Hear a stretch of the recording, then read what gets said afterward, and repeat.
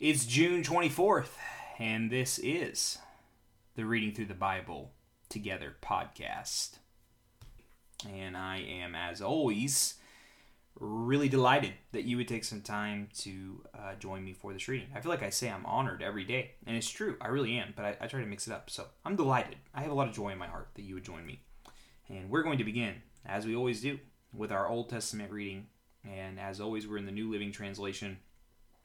2 Kings chapter 6 through 7 is our reading in the Old Testament today. We're going to jump in here. Chapter 6, verse 1, 2 Kings. One day, the group of prophets came to Elisha and told him, "As you can see, this place where we meet with you is too small. Let's go down to the Jordan River, where there are plenty of logs. Then we can build a new place for us to meet." "All right," he told them, "go ahead."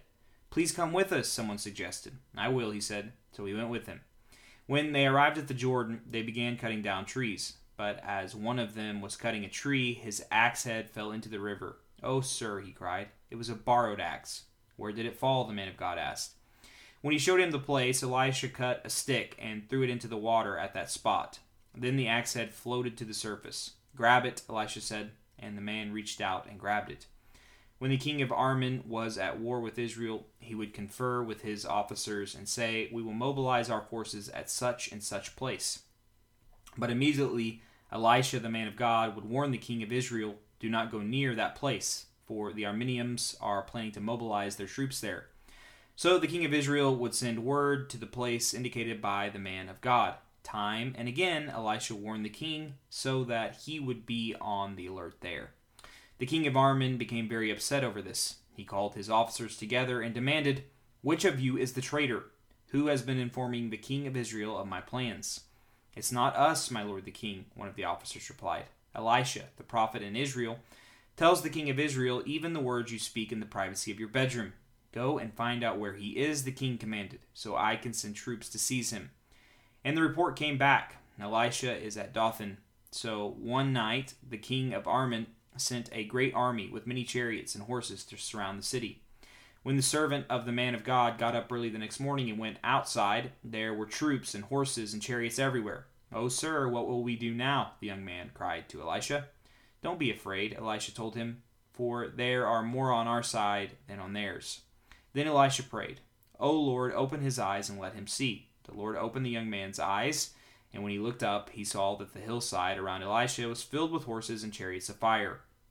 So the Aramean army advanced toward him. Elisha prayed, "O Lord, please make them blind." So the Lord struck them with blindness, as Elisha had asked. Then Elisha went out and told them, "You have come the wrong way. This isn't the right city. Follow me, and I will take you to the man you are looking for." And he led them to the city of Samaria. As soon as they entered Samaria, Elisha prayed, "O Lord, now open their eyes and let them see." So the Lord opened their eyes, and they discovered that they were in the middle of Samaria. When the king of Israel saw them, he shouted to Elisha, "My father, should I kill them? Should I kill them?" "Of course not," Elisha replied. "Do we kill prisoners of war? Give them food and drink, and send them home again to their master."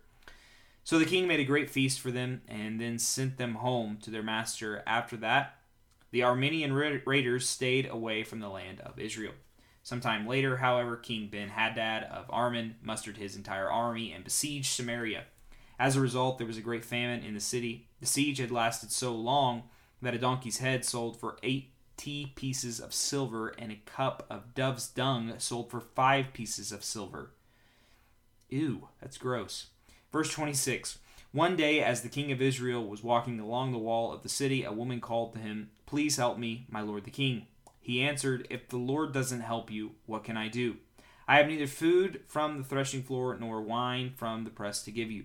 But then the king asked, "What is the matter?" She replied, "This woman said to me, 'Come on, let's eat your son today, then we will eat my son tomorrow.' So we cooked my son and ate him. Then the next day I said to her, 'Kill your son so we can eat him.' But she has hidden her son." That's a heavy verse. Verse 30. When the king heard this, he tore his clothes in despair. And as the king walked along the wall, the people could see that he was wearing burlap under his robe next to his skin. "May God strike me and even kill me if I don't separate Elisha's head from his shoulders this very day," the king vowed. Elisha was sitting in his house with the elders of Israel when the king sent a messenger to summon him. But before the messenger arrived, Elisha said to the elders, "A murderer has sent a man to cut off my head. When he arrives, shut the door and keep him out. We will soon hear his master's steps following him." While Elisha was still saying this, the messenger arrived, and the king said, "All this misery is from the Lord. Why should I wait for the Lord any longer?" Elisha replied, "Listen to this message from the Lord. This is what the Lord says. By this time tomorrow in the markets of Samaria, 6 quarts of choice flour will cost only 1 piece of silver, and 12 quarts of barley grain will cost only 1 piece of silver." The officer assisting the king said to the man of God, "That couldn't happen even if the Lord opened the windows of heaven." But Elisha replied, "You will see it happen with your own eyes, but you won't be able to eat any of it." Now there were 4 men with leprosy sitting at the entrance of the city gates. "Why should we sit here waiting to die?" they asked each other. "We will starve if we stay here. But with the famine in the city, we will starve if we go back there. So we might as well go out and surrender to the Armenian army. If they let us live, so much the better. But if they kill us, we would have died anyways." So at twilight they set out for the camp of the Armenians. But when they came to the edge of the camp, no one was there. For the Lord had caused the Armenian army to hear the clatter of the speeding chariots and galloping of horses and the sounds of a great army approaching. "The king of Israel has hired the Hittites and Egyptians to attack us," they cried to one another. So they panicked and ran into the night, abandoning their tents and horses and donkeys and everything else as they fled for their lives. When the men with leprosy arrived at the edge of camp, they went into one tent after another, eating and drinking wine. They carried off silver and gold and clothing and hid it. Finally they said to each other, "This is not right. This is a day of good news, and we aren't sharing it with anyone. If we wait until morning, some calamity will certainly fall upon us. Come on, let's go back and tell the people at the palace." Because, by the way, that's what you do when you find good news. You tell people. When you have good news, you tell people. And these lepers have come and they found out that the army that was about to destroy them has left. And they're going to share that good news. When you find a deal on whatever, it's like you get a good deal on a car, or a good deal, on it could be milk. I don't know. You want to tell somebody. You want to tell those you're closest to. And when there's really good news, you want to tell the world. You want to put it on social media. You want to blare it out. Which is why evangelism, or spreading the good news of Jesus, inviting people into the kingdom, is not something we really need training for or tracks for. I'm not saying those things are bad, but you just share that which is good. Has Jesus impacted your life? He's impacted mine. That's why I can't help but do a podcast. I want to talk about him. I want to tell you, and I don't have it all together, and you don't have to have it all together. The gospel is very simple. What's the good news? Jesus has saved you from your sin and invited you into a new life. This is the gospel. How do I get that? By trusting he is who he says he is. You give your life to him. You say, "I'm going to follow your way and not my way." And every time I find out I'm on my path and I'm not on your path, I'm going to repent, or I'm going to turn. I'm going to follow your way. It's that simple. That's gospel. That's good news. Jesus has made a way in which you can connect to God. Yeah. This is a day of good news, and we aren't sharing it with anyone. They realize how ridiculous that is. And I would just say, if you've been affected by the work of Jesus in your life, you should probably begin to see how ridiculous it is that you don't talk about it. Maybe it's not actually good news to you. Maybe it was good news, but it's not good news. I don't know. Verse 10. So they went back to the city and told the gatekeepers what had happened. "We went out to the Armenian camp," they said, "and no one was there. The horses and donkeys were tethered and the tents were all in order, but there wasn't a single person around."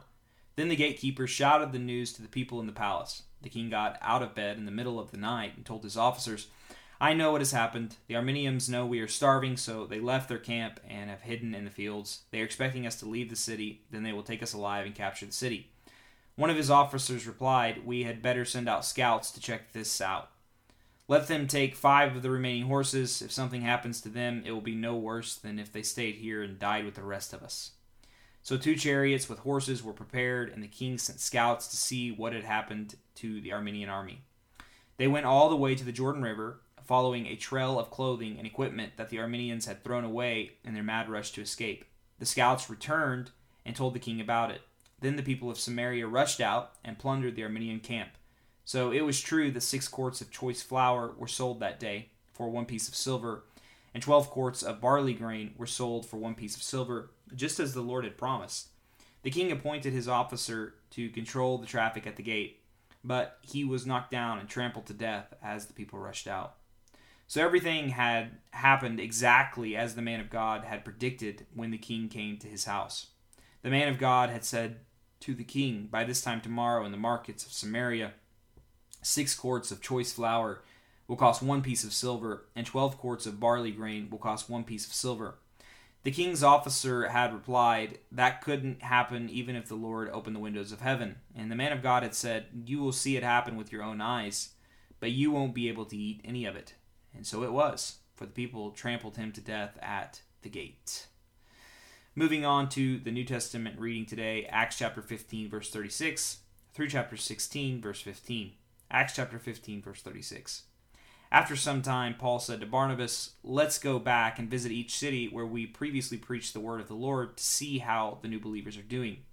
Barnabas agreed and wanted to take along John Mark, but Paul disagreed strongly, since John Mark had deserted them in Pamphylia and had not continued with them in their work. Their disagreement was so sharp that they separated. Barnabas took John Mark with him and sailed for Cyprus. Paul chose Silas, and as he left, the believers entrusted him to the Lord's gracious care. Then he traveled through Syria and Cilicia, strengthening the churches there. Paul went first to Derbe and then to Lystra, where there was a young disciple named Timothy. His mother was a Jewish believer, but his father was a Greek.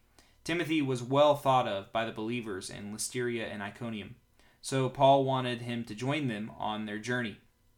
In defense to the Jews of the area, he arranged for Timothy to be circumcised before they left, for everyone knew that his father was a Greek. Then they went from their town. In verse 3 I said a word wrong. I said in defense to the Jews, in deference to the Jews. So Timothy didn't have to be circumcised, but Paul, showing respect to them, had Timothy circumcised. Anyways, verse 4. Then they went from town to town, instructing the believers to follow the decisions made by the apostles and elders in Jerusalem. So the churches were strengthened in their faith and grew larger every day. Next, Paul and Silas traveled through the area of Phrygia and Galatia, because the Holy Spirit had prevented them from preaching the word in the province of Asia at that time. Then, coming to the borders of Mysia, they headed north for the province of Bithynia. But again, the Spirit of Jesus did not allow them to go there. So instead, they went on through Mysia to the seaport of Tyros. That night, Paul had a vision. A man from Macedonia in northern Greece was standing there, pleading with him, "Come over to Macedonia and help us." So we decided to leave for Macedonia at once, having concluded that God was calling us to preach the good news there. We boarded a boat at Tros and sailed across to the island of Samothrace, and the next day we landed in Neapolis. From there we reached Philippi, a major city of that district of Macedonia and a Roman colony, and we stayed there for several days.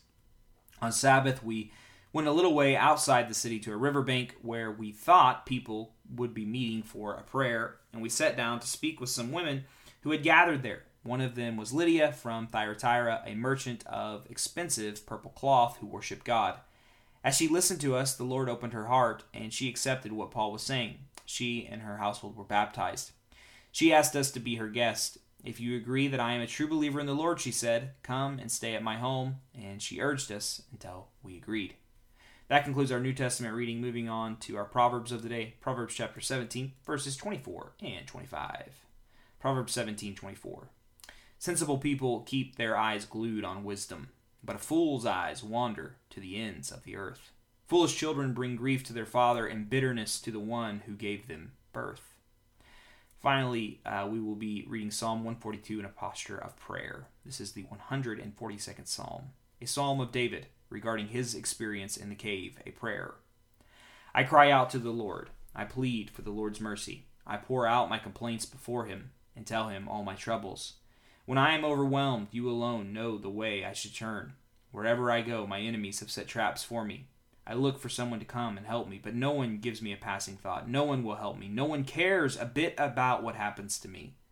Then I pray to you, O Lord. I say, you are my place of refuge. You are all I really want in life. Hear my cry, for I am very low. Rescue me from my persecutors, for they are too strong for me. Bring me out of prison so I can thank you. The godly will crowd around me, for you are good to me. And Lord, as I end this psalm with a prayer for the end of our podcast, I just want to pray what David prays in verse 5 and 6. You are my place of refuge. You are all I really want in life. Hear my cry, for I am very low. Rescue me from my persecutors, for they are too strong for me. Bring me out of prison, so I can thank you. Lord, may this prayer be my prayer in the name of Jesus. Amen. Thank you for joining me for today's reading. Hope to see you back here tomorrow as we continue our journey reading through the Bible together.